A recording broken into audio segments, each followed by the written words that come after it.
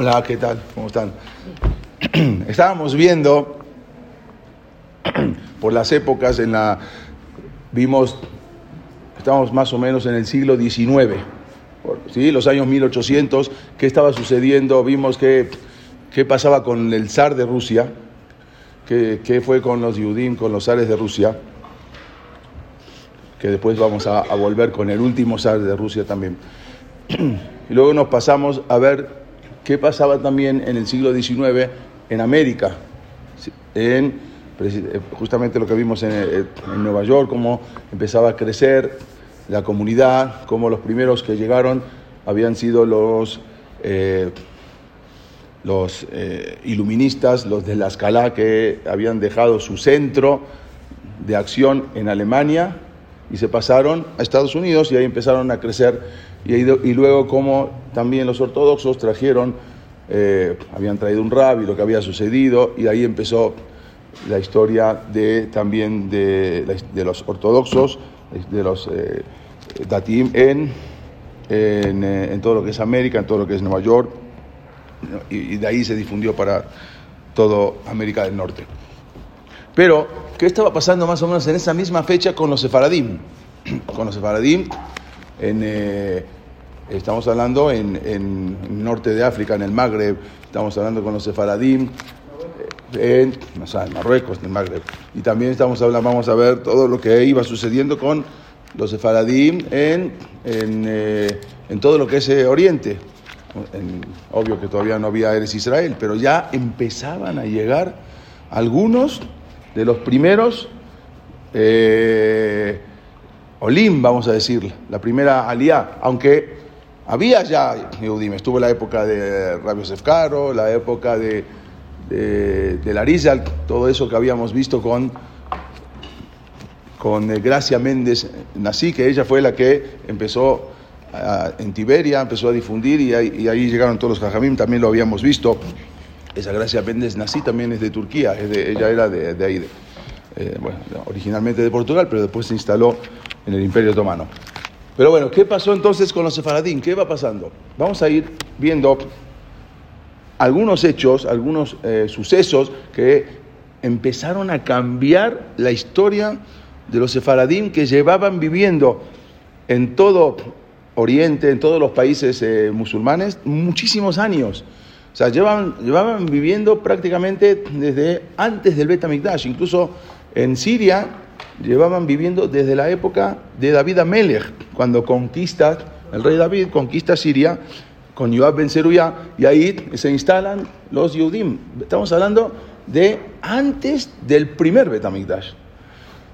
Luego, obvio, más adelante llegaban también más gente, pero con la expulsión de los judíos de España en 1492, ahí llegó un contingente mucho más fuerte, porque el Imperio Otomano, que abarcaba todo lo que es Siria, todo lo que es Egipto, Israel, lo que hoy conocemos como Israel, todo eso era el Imperio Otomano. Cuando les abre las puertas el Imperio Otomano a los judíos, entonces ahí salen de España y ahí llegan a todo lo que es el Imperio Otomano, que incluía también Siria.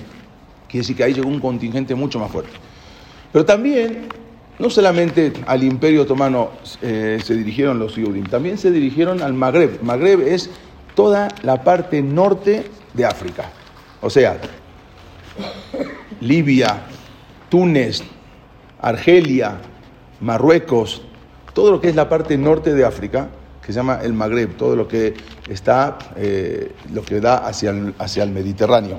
Y por supuesto Marruecos, porque Marruecos era uno de los lugares más fáciles de dirigirse, lugares más fáciles aún caminando. Estamos hablando, era Portugal, los que estaban más hacia el norte se iban a Portugal, en España, y los que estaban también más hacia el sur, desde Andalucía, todo para el sur, se iban hasta la frontera, hoy en día se llama la línea, y después llegaban ahí hasta Gibraltar o un poquito, y ahí cruzaban. Hoy en día el ferry lo hace en media hora, 45 minutos, y ahí cruzaban y llegaban a Tánger, Tetuán, y ahí iban bajando, Fez, y ahí iban bajando por. Entonces, todo ese también era un lugar que llegó un contingente muy grande. ¿Por qué? Porque era muy fácil de irse, sin nada, como dijimos, como ya lo vimos. Entonces, muchísimos judíos, muchísimos Yehudim llegaron a Marruecos y se instalaron ahí y empezó a crecer en Torah. Estamos hablando que eran gente, bueno, hasta en ese entonces no existía alguna persona que sea Mejal el Shabbat, o una persona que no cumple el Shabbat, no entraba, porque estamos hablando de eso mucho antes de la escala, mucho antes de que vengan el iluminismo y abran y se abra todo a Israel. Pero eran gente muy temimim. La gente de Marruecos eran gente muy temimim. Era gente que lo que decía el Rab era ley. Si así venga el Jajam ahora y te diga, ahorita es de noche. Eran gente muy temimim. Y no solamente eso, sino había Jajamim muy grandes, había Mekubalim, había cabalistas muy, muy grandes. Estamos hablando de la talla, por ejemplo, del Rab Abu Hasira, ¿no? Del Rab Jacob Abu Hasira, que era el famoso de la alfombra, del tapete. O sea, de esa talla estamos hablando. Jajamim grandísimos, que nosotros quizás no conocemos tanto, porque no estábamos en Marruecos, y en ese, más hacia lo que Sefaradí de Siria. Pero había, en un solo Bet Haim, cuando fuimos, hay enterrados más de 600 tzadikim. Eso no se da en ninguna parte del mundo. Y empezaron a vivir ahí siempre bajo los musulmanes. Siempre eran conocidos como eran como de segunda clase. O sea, los judíos eran tolerados, obvio, no como con los cristianos en España, nada más que eran considerados como de segunda clase. Tenían un impuesto especial, tenían muchas cosas, no podían caminar, en ciertas épocas no podían caminar junto por la misma acera con el musulmán, tenían que estar más abajo, las sinagogas tenían que ser más abajo que las mezquitas, muchas cosas había, pero dentro de todo eran tolerados y eran considerados, incluso en Marruecos, mucho más que en otros países musulmanes. Pero vamos a ver cómo empezó ahora, empezó a cambiar el mundo sefaradí, no solamente en Marruecos, en muchos lugares empezó a cambiar, como que Boreolam estaba preparando o advirtiendo que ya se iba a terminar todo eso, porque de repente, vamos a ver más adelante, de la noche a la mañana, de todo el mundo sefaradí no quedó nada, se fue, todos los países llenos de Faradim, Libia, en Siria, en Líbano, en Marruecos fue poquito, pero prácticamente países que ya no quedó nada de tanta población que había.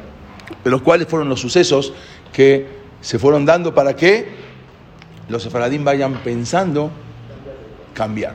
No quiere decir que inmediatamente, como en 1947 o 1966, después con la guerra de los 6 días, pero ya acá empezaron a influir en los sefaradim para ir mirando hacia otros lugares, que vivían hace miles de años.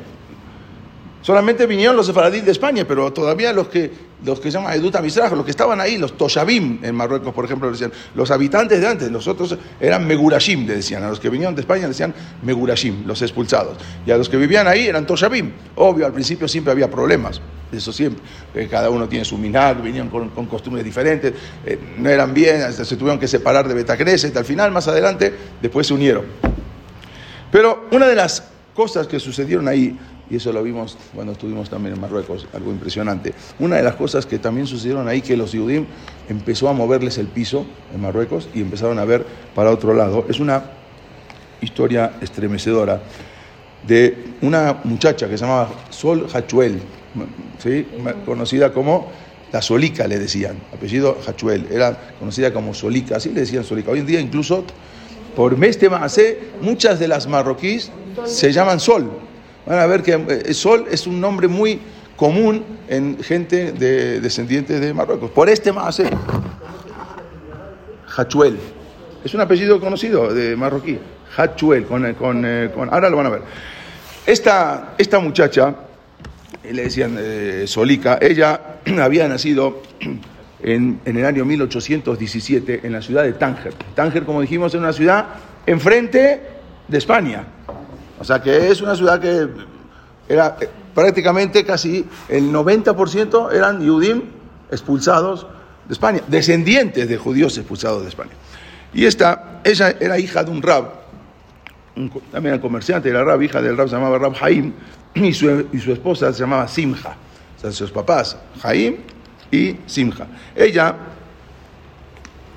quedó huérfana de madre desde pequeña y entonces fue criada por su papá, pero luego su padre se casó con una segunda mujer y ella vivía de pequeña, vivía con esa señora, o sea, su madrastra, ¿no? Que era la persona que no era la mamá. Pero su madrastra, bien, muchas veces ocurre que como no era su hija, ¿no? Ella también tuvo hijas con su esposo, con el papá de Sol. Constantemente, después ya ella fue creciendo y a partir de los 15 años, se casaban muy jóvenes en ese momento. Mi abuela se casó a los 13 años, de Siria. Pero hay gente que se casaba a los 13, 14 años. Muchas, vas a ver, averigüe, muchas de las abuelas, bisabuelas o tatarabuelas se casaban a esa edad. Esta, ya desde los 13 años, la madrastra le empezó a insistir, le empezó a presionar para que se case con un pariente cercano de ella, o sea, de la madrastra. Tenía un pariente cercano, un sobrino, que quería que se case su hijastra con su sobrino, pero la presión era tanto y cada vez más, hasta que ya se tornó insoportable, ya no aguantó más. Y entonces Sol decidió salirse, escaparse de su casa, ya no aguantaba esa presión de ya tener que casarse a los 13 años con alguien que ni conocía. Entonces, para evitar esa boda, que era una boda en contra de su voluntad, se fue a la casa de una vecina. Ahí vivían judíos y musulmanes todos juntos, no había problemas como hoy en día. Sí había de repente problemas, pero no era tanto, y menos en Marruecos. La casa de una amiga de ella, se llamaba Tara de Mesodi, una amiga de ella musulmana, que era vecina, y se fue y le dijo: por favor, si me puedes hospedar en tu casa, porque ya no aguanto la presión de mi mamá por unos días, hasta que, a ver qué hacemos. Entonces se fue ahí a la casa de su amiga. Pero a veces dice, en la Gemara dice, Osher Shamur le rabató, a veces la riqueza está guardada para una persona para mal. A veces de repente una persona no tiene dinero y se hizo mucho dinero de la noche a la mañana y ya se perdió, se asimiló y todo. Lo mismo a veces también, desgraciadamente, a veces pasa con la belleza. Y era una muchacha pero tan guapa, que cuando la madre de su amiga, que ella vivía en esa casa ahora, la vio, la conocía, pero ya la observó bien, decidió que ella le dijo: no, me escapé porque no aguanté la presión de mi madrastra. ¿Por qué? Porque quería casarme. Bueno, entonces ella tenía un hijo de 18 años y dijo: lo mejor, perfecto, yo la voy a casar con mi hijo de 18 años. Pues la vio pero tan guapa. Entonces, quien a su vez es el hijo, siempre era vecina, era también un pretendiente de Sol. Y ahora que está en su casa, que mejor. Entonces ahora la presión continuó, pero no por parte de la madrastra, sino ahora por parte de la musulmana, de la mamá, e incluso de su amiga. O sea, ya entre las dos ya era una presión. Su amiga ahora quería que se case con su hermano. Entonces ya era tanta presión, que ella decidió regresar a la casa de su padre. Dijo: prefiero malo conocido que bueno por conocer, como se dice, ¿no? Bueno, por lo menos ya, ni modo, me tengo que aguantar a vivir con mi madrastra, pero no puedo vivir acá. Incluso hay sobre esto, hay un viajero yehudí que viajó en esa época, se llamaba Israel Yosef Binyamin. Era un viajero, no era marroquí, pero viajó y estuvo en esa época, visitó Marruecos a mediados del siglo XIX y la vio a ella. Un viajero judío dijo: escribió así: jamás el sol de África había alumbrado una belleza más perfecta que el sol Hachuel. Así escribió. Imagínense, y no tenía nada que ver, pero así escribió cuando lo vio. Bueno, también él escribió y puso así, este viajero: sus vecinos musulmanes habían dicho que era un pecado que tal perla permaneciera en posesión de los judíos y que sería un crimen dejarles tal joya. Así decían los musulmanes. Entonces, Tara, que era su amiga, y la mamá, se presentaron ante el juez. El Cadi es el juez musulmán, un juez musulmán, y se presentaron ante ellos a testimoniar y dijeron que Sol, Hachuel, estando en su casa, ella se había convertido al Islam por propia voluntad. Y porque convertirse al Islam no es que hay que hacer tanto proceso de ir a la mikve y estar varios años estudiando la salahot y cómo y a ver si sí, si no, no. Allí es muy fácil. Convertirse al Islam solamente, o sea, hay que pronunciar algo que se llama la shahada. ¿Qué es la shahada? Es un requisito que se precisa para tal conversión. Y solamente hay que decir, nadie es Dios salvo Alá y Mahoma es un mensajero. Ya dice eso, shahada.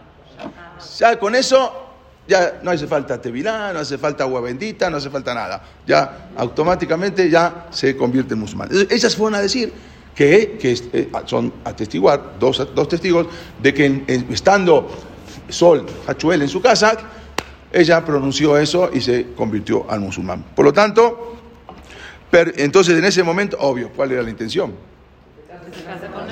Se convierte en musulmán, ya no le queda otra, se va a casar con el hijo, ya no la va a dejar casar con un judío.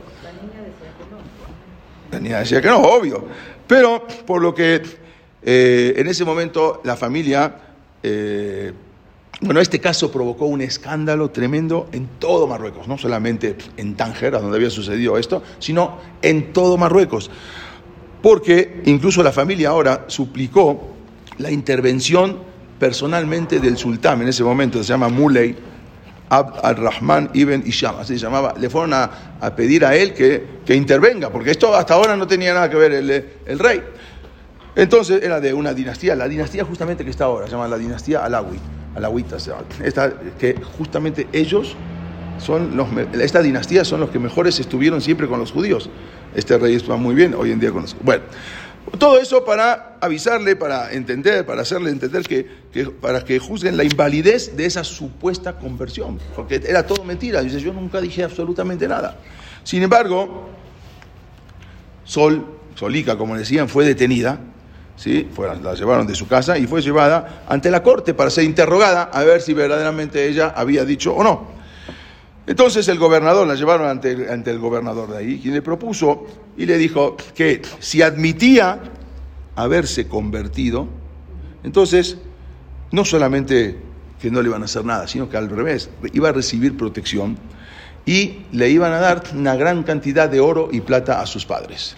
O sea, lo iban a hacer rico. Si ella solamente, para no tener problema, dijeron, ya, admite, y se acabó, di que si dijiste, y se acabó, y terminó el problema. Pero ella persistía en su negación. Entonces el gobernador, cuando vio que tanto persistía en su negación, le dijo, mira, ahora empezó amenazándola, pero le va a dar una amenaza tan fuerte para que lo piense bien y pueda llegar a admitir que ella se había convertido. Y le dijo así,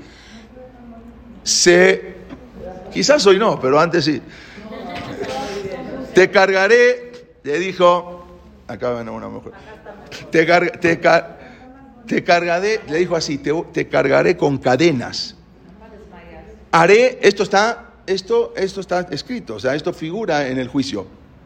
Le dijo así, obvio en árabe, pero lo traducimos al español. Te cargaré con cadenas, haré que las bestias salvajes te rompan en pedazos. No verás la luz del día, padecerás hambre y experimentarás el rigor de mi venganza e indignación por haber provocado la ira del profeta. Eso fue lo que le dijeron si no se convertía. Al principio, por la buena, te vamos a dar esto, te vamos a dar todo. Pero después, cuando ya ella seguía en su negación, entonces le dijeron eso. Pero ella en ese momento, que también figura en los archivos, dijo así. A pesar de todas las amenazas que le habían dado, ella contestó, soportaré pacientemente el peso de las cadenas. Daré mis extremidades para que sean destrozadas por los animales salvajes. Renunciaré para siempre a la luz del sol. Pereceré de hambre y cuando todos los males de la vida se acumulen en mí, por tus órdenes, sonreiré ante tu indignación y la ira de tu profeta, ya que ni tú ni él habrán podido vencer a una mujer tan débil. Así les contestó una niña de 17 años, ya tenía 17 años. Bueno, fiel a lo prometido, cuando vieron que no había manera, ¿qué hicieron? Este juez musulmán iba a ver otras tácticas. Entonces mandó a encerrarla en una celda, sin ventanas, sin luz, amarrada con cadenas en el cuello, en las manos y en sus pies. O sea, a ver, la presión era, bueno, a ver, el momento que ella venga y diga, ya, me quiero convertir. Su padre en ese momento, el rabino Jaime Hachuel, entonces acudió en busca de la ayuda. Fue con el vicecónsul español, se llamaba don José Rico, el segundo, el cónsul español. Y le dijo, por favor, ayúdame, a ver, ¿qué puedo hacer? Tú eres un cónsul, a ver si tú puedes hacer algo. A ver si para liberar a las jóvenes, pero todos los esfuerzos fueron en vano.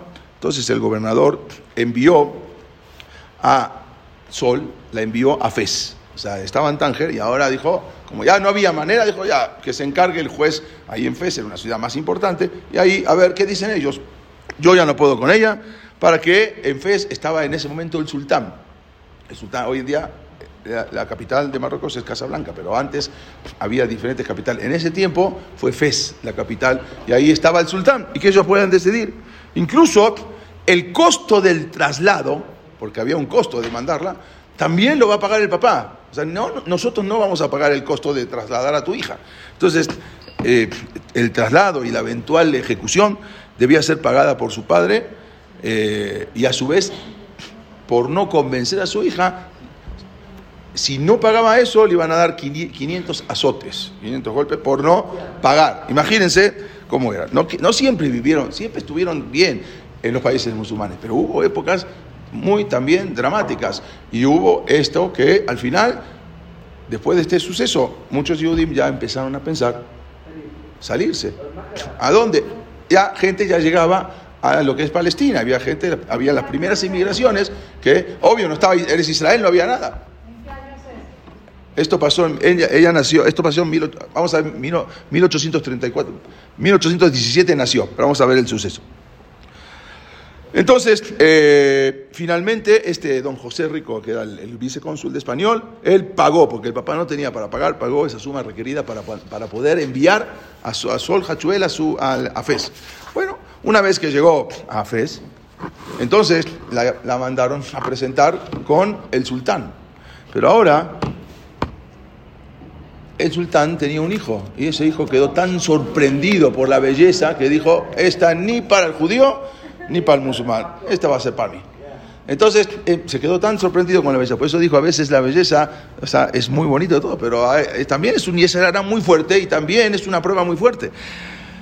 Entonces trataron de convencerla para que se convirtiera, y le iban a dar todo. O sea, se iba a convertir ahora en la princesa, y probablemente más adelante iba a ser la reina. Exactamente. Inmediatamente, lástima que no terminó como está. O no sabemos si lástima o...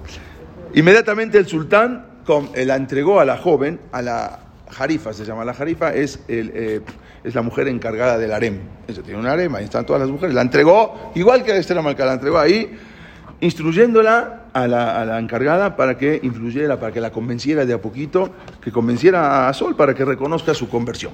Bueno, a pesar de los regalos que le dieron, 6 meses que la vistieron y la perfumaron y los aceites y todo, nada sirvió para que Sol cambiara de parecer y aceptara el Islam. Aún siendo que iba a ser la princesa, ella seguía firme en su idea y continuaba diciendo, judía nací y judía deseo morir, y no voy a cambiar. Bueno, ya era una cosa que no había manera. El sultán, cuando vio que no había nada que pudiera hacer para convencerla, ni de la mejor manera, entonces decidió ya mandarla al principal juez. Se llamaba el Cadi, se llama Abdul Hay, para que se encargue de juzgarla. ¿Sabes qué? Yo no puedo hacer nada, haz tú que quieras, te doy permiso, se quitó el anillo, toma, haz lo que quieras. No sabía.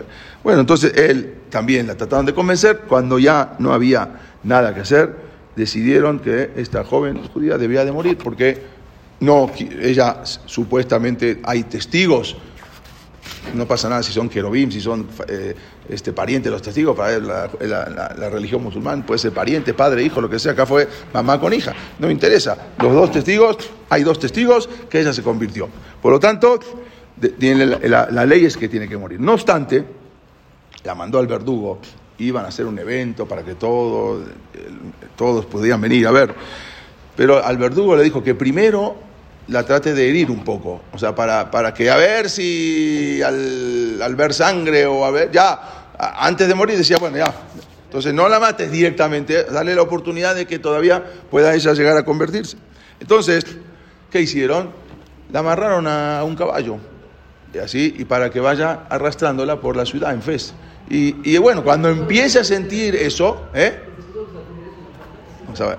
Entonces ella empezó y empezaron a ser arrastrada por el caballo. Imagínense lo que es.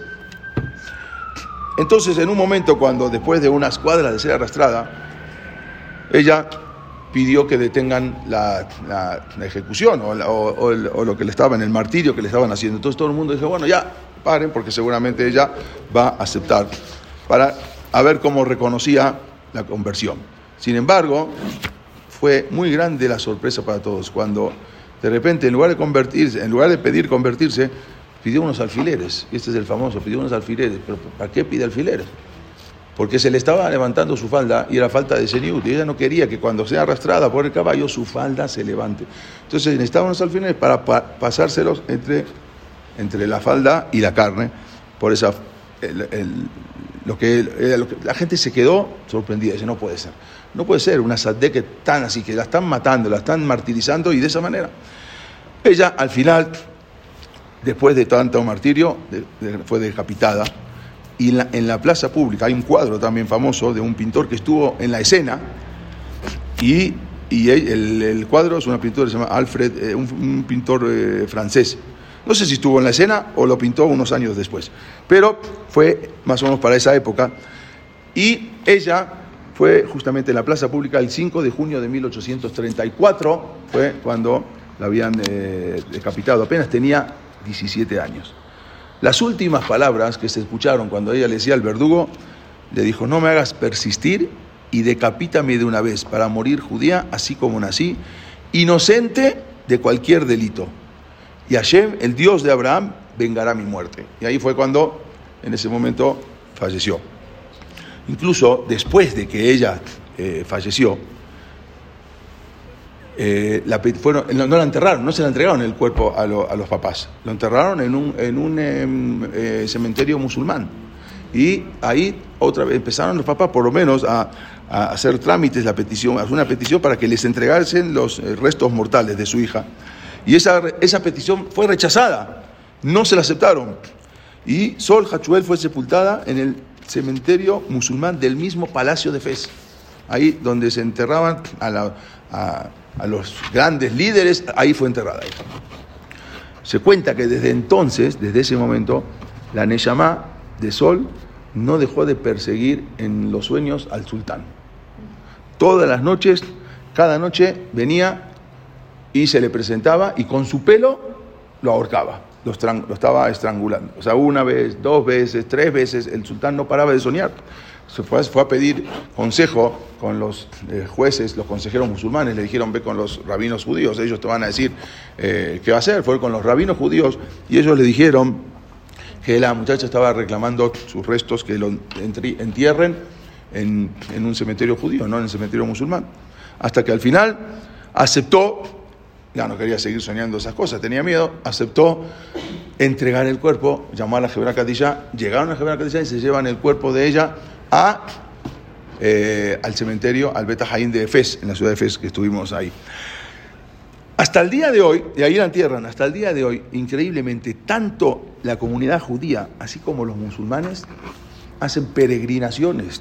O sea, se van a la tumba a pedir y hacerle un homenaje a esta tzaddik, SOLIKA, Sol Hachuel. Pero lo increíble es que los árabes también. Es impresionante porque ellas la consideran, los árabes hasta un día la consideran como musulmana. Y van a rezarle. Todavía ellos dicen que se convirtió y era musulmana. Entonces van a rezarle. Los Yudim los llaman... ¿Van a rezarle por detractora de...? No sé por qué, pero es algo insólito, van a rezarle.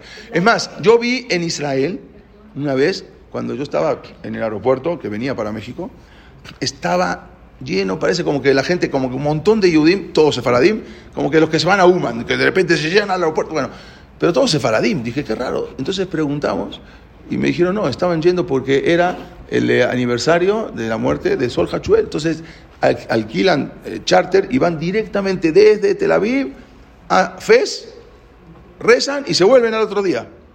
El día de su hilula, vamos a decir la hilula, de esta mujer tan tzadek.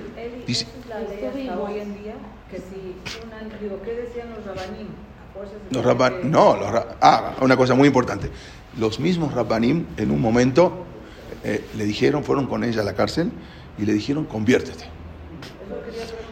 Los rabanim le dijeron, dicen, no es lo mismo la religión musulmana que la religión católica, conviértete y el día que puedas, vuélvete a convertir al judaísmo. Así había sucedido en Temán, en el Yemen, en la época del Rambam, en la época de Maimónides, que le mandaban a preguntar porque o se convertían toda la comunidad o los mataban.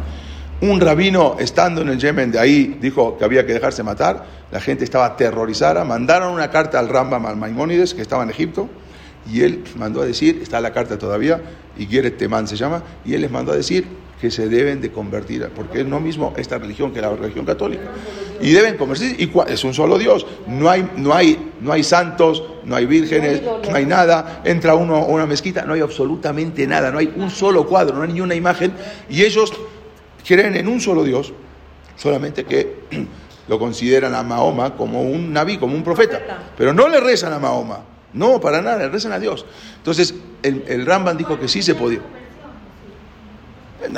Obvio, para nosotros no se llama conversión, para ellos sí. Entonces les dijo que se conviertan y al final hicieron caso al Rambam en el Yemen. Y al final, después, más adelante, toda la comunidad se convirtió, cambió de rey y se volvieron al judaísmo.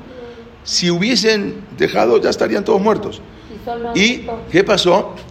Por eso hoy en día, en Temán, en el Yemen, ellos... La Salahot es más el Rambam que el Shulchan Aruch. No todo el mundo recibió Ashkenazim, Sefaradim, todos recibieron la Salahot del Shulchan Aruch. Ellos no, ellos siguen el Rambam. Por ejemplo, el Rambam dice que se puede comer, un ejemplo, hay muchas Salahot, se puede comer carne hasta Erev Tisha B'Av. O sea, nosotros desde Rosh Chodesh, pero el Rambam dice que se puede comer carne aún hasta Erev, ellos comen carne hasta Erev Tisha B'Av.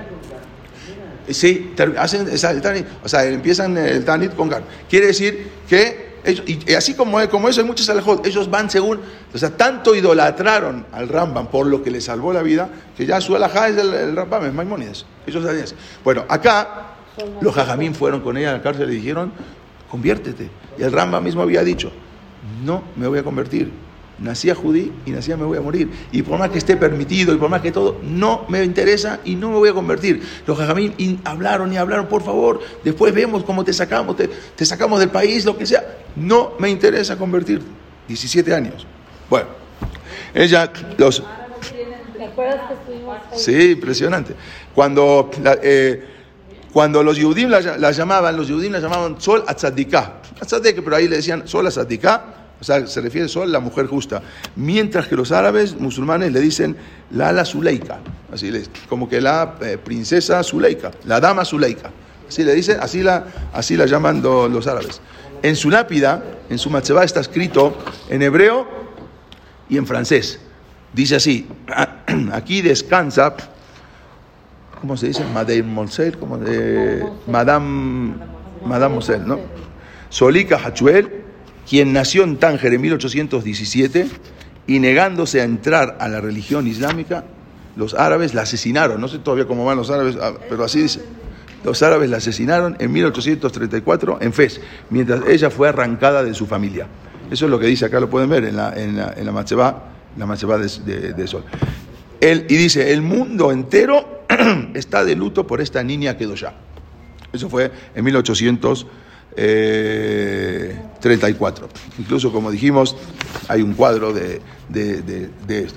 sobre esta ejecución y hay libros que salieron también, hay varios libros, El martirio de la joven Hachuel o La heroína hebrea de Eugenio María Romero, hay otro libro que se llama La clave de Sol, y así fue el suceso. Esto dio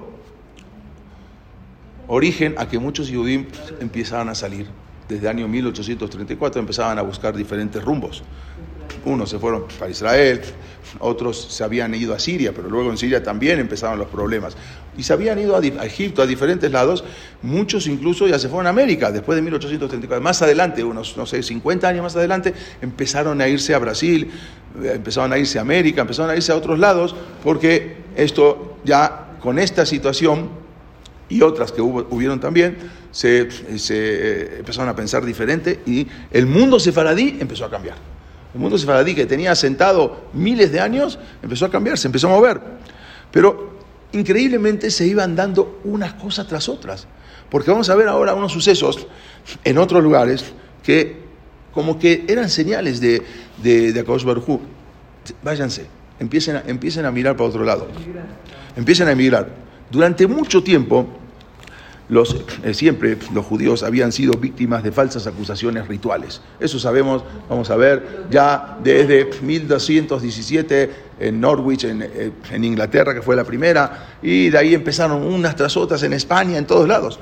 Pero con los Sefaradim nunca hubo ese tipo de acusaciones. Había otras, pero ese era un invento que lo adoptaron en Ashkenaz, lo adoptaron en Europa, no con los Sefaradim.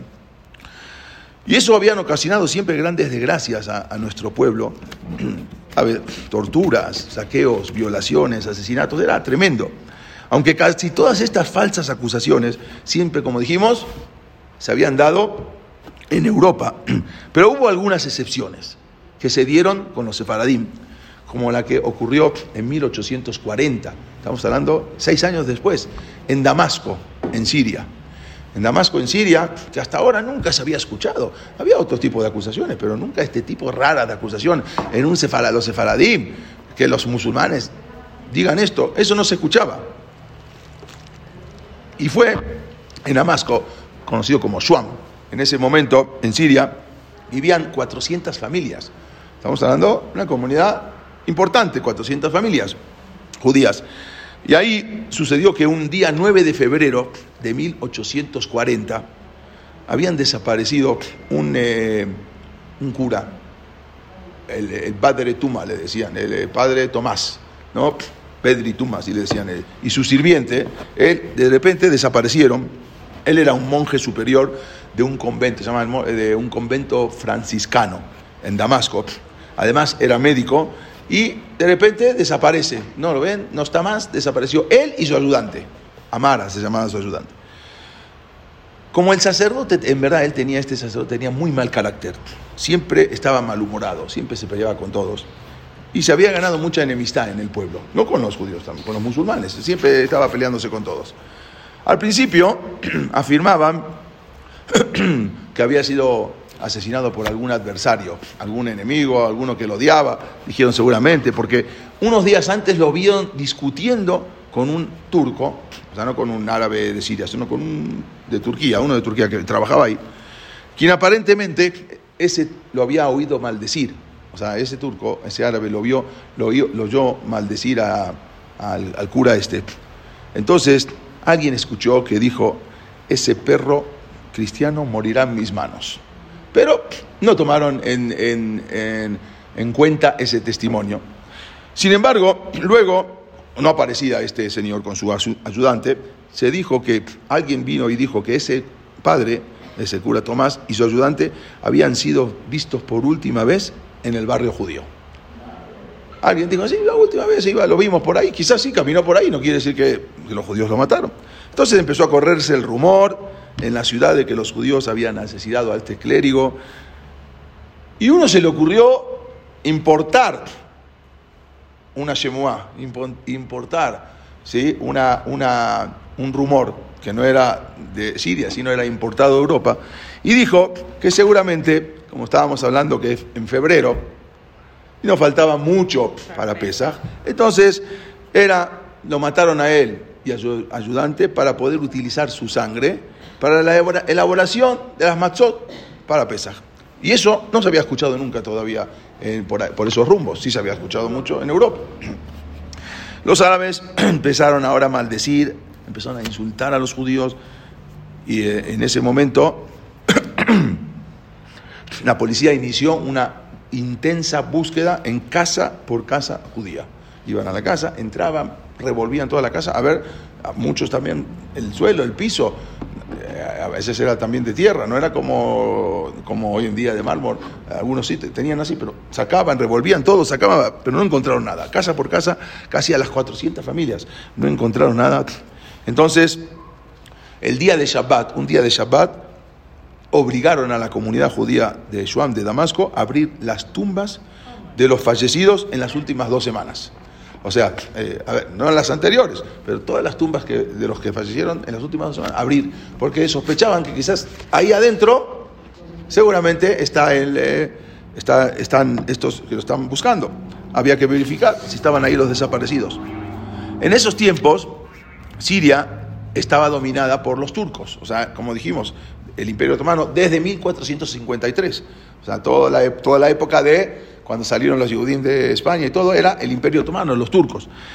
Y el mando era bajo el mando de Mehmet Ali, así era el pasha de Egipto, el gobernador de Egipto era el que también tenía dominio sobre Siria. Y él se dejó convencer por un cónsul francés que había en Damasco, se llamaba Ulises Ratí Mentón. Él se dejó convencer de que los judíos lo habían asesinado al cura y a su ayudante para fines rituales. Fue y se dejó convencer, algo que era ilógico. Mientras empezaron ahora a detener a los judíos para ver si alguien podía hablar. Pero un yudí renegado, Meshumad, que siempre son los que exactamente traen los problemas a Israel, él se había convertido al Islam. Lo increíble fue que era hijo del Rab Haim Nisim Abulafia, este Meshumad, este convertido. Bueno, él se había convertido al Islam y él había cambiado su nombre, obvio, por el nombre más común, Muhammad se llamaba, ¿sí? Muhammad Afandi. Antes se llamaba Nisim Haim Abulafia.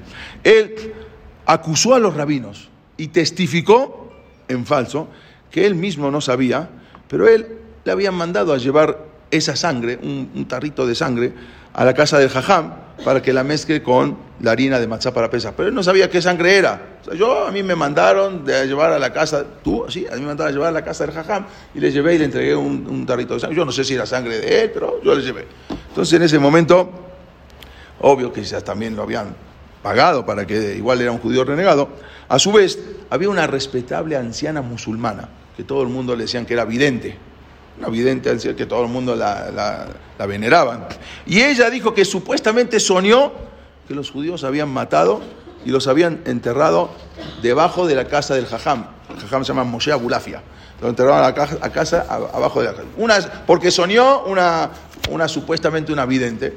Entonces, que ni siquiera habrá soñado, pero bueno, lo habrá pensado todo el día y después lo soñó. El cónsul francés en ese momento no perdió tiempo y acompañado de los soldados franceses que estaban en ese momento, todavía no era una colonia francesa, pero estaban ahí soldados franceses, se lanzó sobre el barrio judío, arrestando a varios de los líderes de la comunidad, todos, al presidente, a todos los líderes de la comunidad, se los llevan, y también al peluquero de la comunidad, se llamaba Shlomo Negrin. El peluquero, no sé si conoce una marca que vende arete Negrin, es de la misma familia.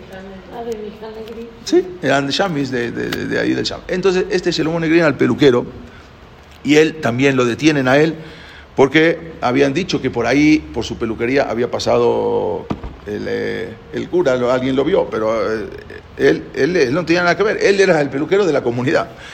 Bueno, después el peluquero se llamaba Salim el Halak. Halak es peluquero. Salim el Halak, así le decían Selim. Y después de 500 latigazos, supuestamente confesó lo que ellos querían que confiese, lo que ellos querían escuchar. Entonces, ¿qué hicieron? Estaba en ese momento el jajam de toda la comunidad, o sea, el rabino de todo la comunidad Shami, la comunidad del Sham de Damasco, se llamaba Jajam Yaakov Antebi. Su tío era el rabino de la comunidad Halevit, de Alepo, se llamaba Jajam Abraham Antebi Saka. Y él era el sobrino, era el rab de la comunidad Sham de Damasco, se llamaba Jajam Yaakov Antebi Saka.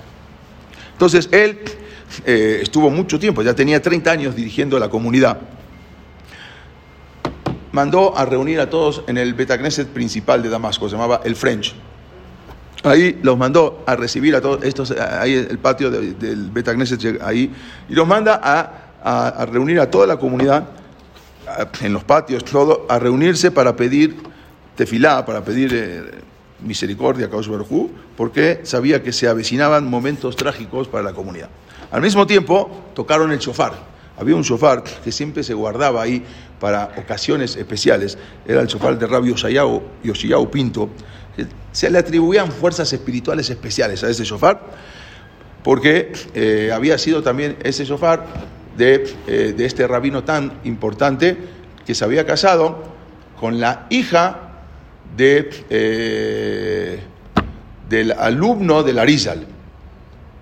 O sea, este Rabbi Yoshiyahu Pinto se casó con la hija del alumno del Arizal. Y entonces, bueno, le daban fuerzas, decían que tenía fuerzas especiales. Entonces, cada vez que sucedía así, él había sido un rabino principal en 1648 de Damasco. Y se guardó su shofar, se guardaba, y cada vez que había eventos así, se tocaban. Luego, el Jajam Jajam Yaakov Antebi, se despidió de su familia, como si fuera que iba al encuentro con la muerte. Ya sabía que iban a venir en cualquier momento por él. Posteriormente, empezaron a detener, después de los líderes, también a los rabinos de la comunidad, de los rabinos de ahí de Sham. Uno se llamaba Moshe Abulafia, también a otro rab, Ishak Harari, Yosef Harari, Aarón Harari, Halfon Atie, David Harari y Yosef Laniado. A todos esos grandes jajamín que estaban ahí, se los llevan también a la cárcel. Al final, estos últimos, David Harari y Yosef Laniado, murieron torturados en la prisión. O sea, empezaron con las torturas. Y uno de ellos aceptó convertirse al Islam para salvar su vida. Bueno, la multitud empezó a atacar ahora el barrio donde estaban los Yehudim, destruyendo las sinagogas, destruyendo los Talmud Torah. También quemaron varios rollos de Torah. Algo que no se escuchaba. Había una sinagoga muy antigua, esta sinagoga se llama la sinagoga Yobar. Una sinagoga que decían que estuvo Eliyahu Naví ahí, que se puso ahí la sinagoga en las afueras de Damasco. También ahí se acercaron, querían destruir esa sinagoga, era una antiquísima, era que estuvo Eliyahu Naví, dicen ahí en esa sinagoga, estuvo en una... Sí. A su vez, también fueron encarcelados 63 niños. Fueron a la escuela y agarraron a 63 niños y los llevaron a la cárcel. A ver si ahora, por intermedio de los niños, entonces ya van a confesar. Incluso este rabino que vamos a ver acá, Yaakov Antebi, que es acá, él escribió que tras las torturas que había recibido, que lo llevaron en condiciones deplorables delante del juez, y él negó todas esas acusaciones, aunque le daban torturas, todo, negó absolutamente todo, por lo que fue otra vez nuevamente golpeado hasta quedar inconsciente. Después le echaban agua fría para levantarlo, algo tremendo. 45 días estuvo encerrado en un cuarto oscuro sin poder siquiera cambiar sus ropas. Imagínense, nada, era un sufrimiento atroz. Él cayó gravemente enfermo por los golpes que le habían dado, mientras que estos no dejaban salir. No había manera de mandar avisar a las comunidades de afuera.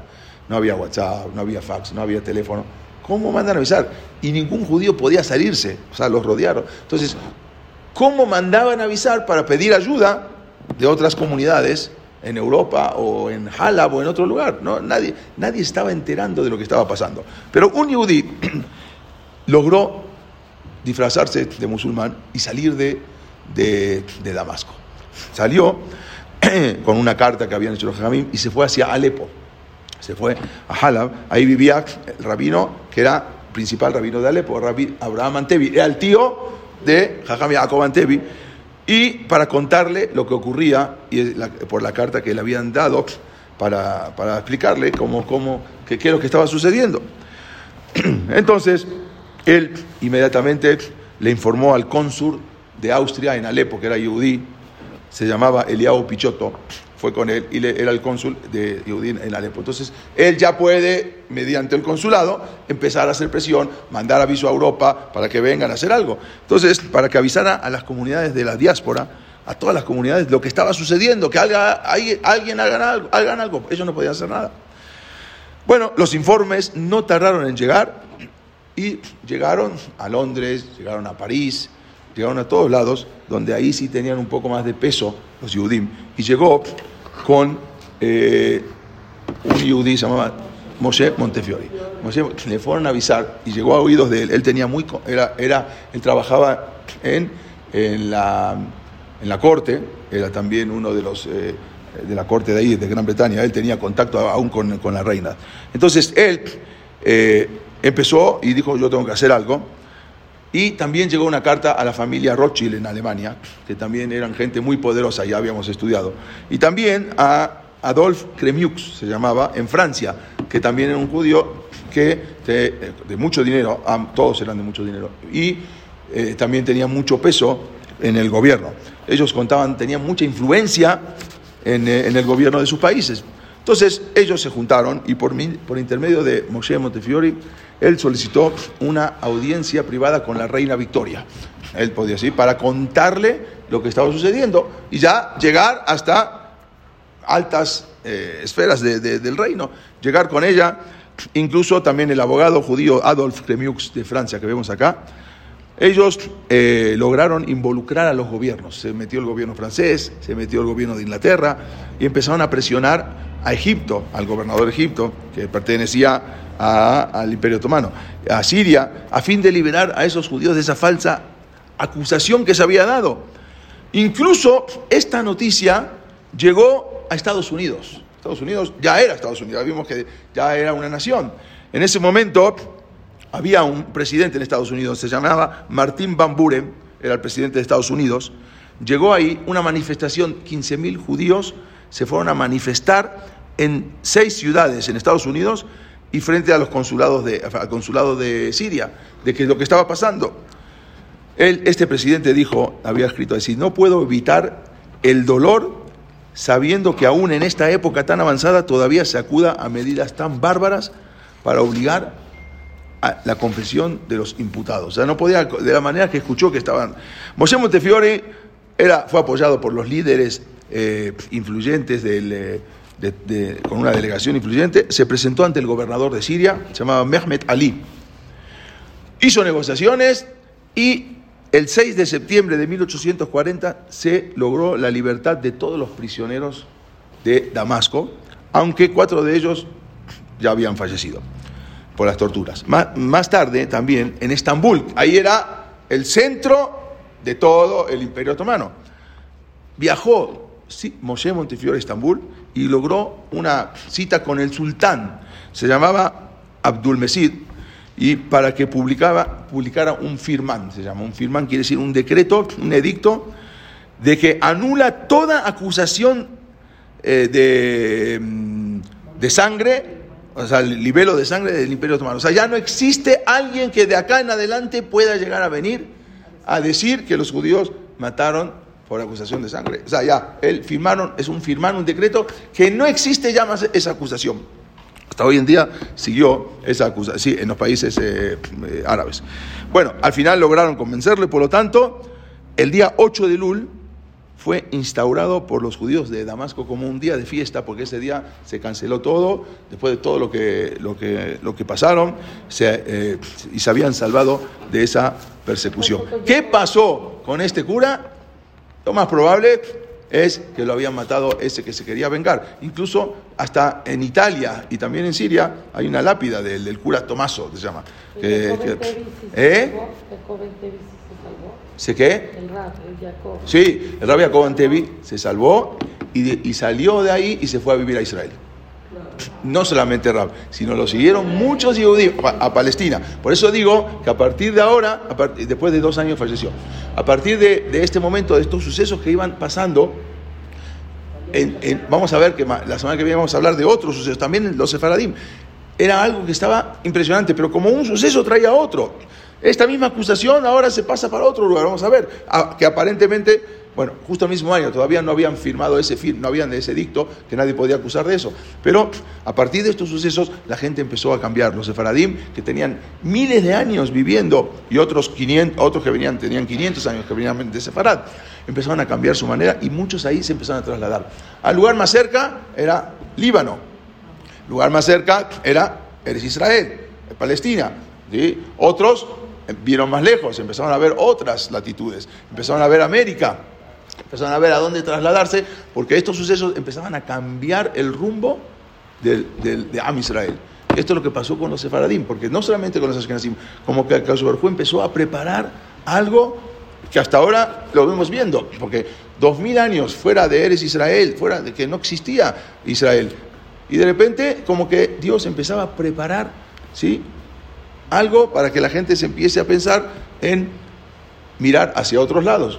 ¿Quién iba a pensar que Israel de repente iba a caer en manos otra vez de los Yehudim después de 2000 años? Pero HaKadosh Baruj Hu estaba adelantando, Magdim, Refuán, Amacá, y cuando después va a venir el golpe más duro, entonces saber que los Yehudim ya casi todos, cuando llegó en 1967, la guerra de los 6 días, no, la mayoría ya no estaban en Siria, ya se habían salido. Muchos Yehudim ya se habían salido de antes, o sea que Cuba le va preparando estos eventos y otros que vamos a ver la semana que viene, aunque son un poco trágicos, pero al final terminaron bien, pero solamente eran avisos. Hasta hoy en día, el 8 de Elul, todas las comunidades shamis, comunidades damasquinas en todo el mundo, es un día de felicidad, es un día de Yeshem, un día de no se hace sped, no se hace Anna, no se hace Bidui, no se hace nada, en conmemoración a este evento que el 8 de Elul fue el día que terminó y que absolvieron a todos los Yehudim y firmaron eso, que ya nadie puede acusar. Este tipo de acusaciones no existe más para los judíos. Vamos a ver que para Rusia sí, para Europa sí. En 1912 hubo una acusación grandísima, que vamos a hablar después más adelante, de libelo de sangre, a Menachem Mendel Bailey se llamaba, que lo acusaron también, en 1912 estamos hablando, ya el siglo XX, todavía siguieron las acusaciones, pero para los Sefaradim, esta fue de las pocas y las últimas que hubo una más, pero que terminaron, y eso cambió el rumbo de Am Israel. HaKadosh Baruj Hu va preparando el camino de todo lo que va a venir. Nosotros hacemos nuestro Ishtadlut, nosotros hacemos todo lo que podemos hacer, todo ya está marcado, todo ya está, el camino ya está trazado. ¿Qué podemos hacer nosotros? Al día de tefilá, por nuestra tefilá, podemos cambiar ciertas cosas, pero que está trazado, está trazado. Y HaKadosh Baruj Hu iba preparando el otro camino que iba a seguir después de los Sefaradim, de toda esta época de los Sefaradim. La semana que viene vamos a continuar. Gracias, al contrario. Sí. Entonces, ¿pero cómo se consideraban? ¿Shamis o Halevis? ¿Estos? Sí, Shamis. Shamis. Sí, es la Damasco. Hoy en día es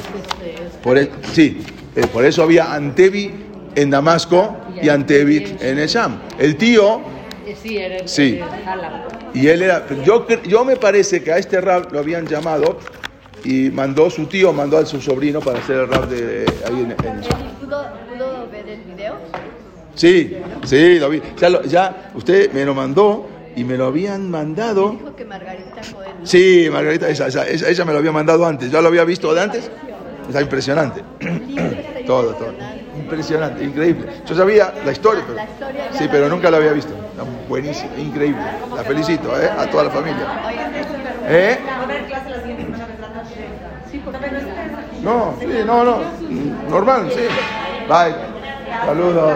¿Cómo la pasaron, Que mi esposo, ¿Cómo me cuentan esa ocasión? que Bye. mi esposo no estuvo de acuerdo con lo que Sí, ya sé, está muy bien. Hay diferentes opiniones. Sí. Hay que hay que escuchar. hay diferentes opiniones, pero si uno estudia mucho la historia,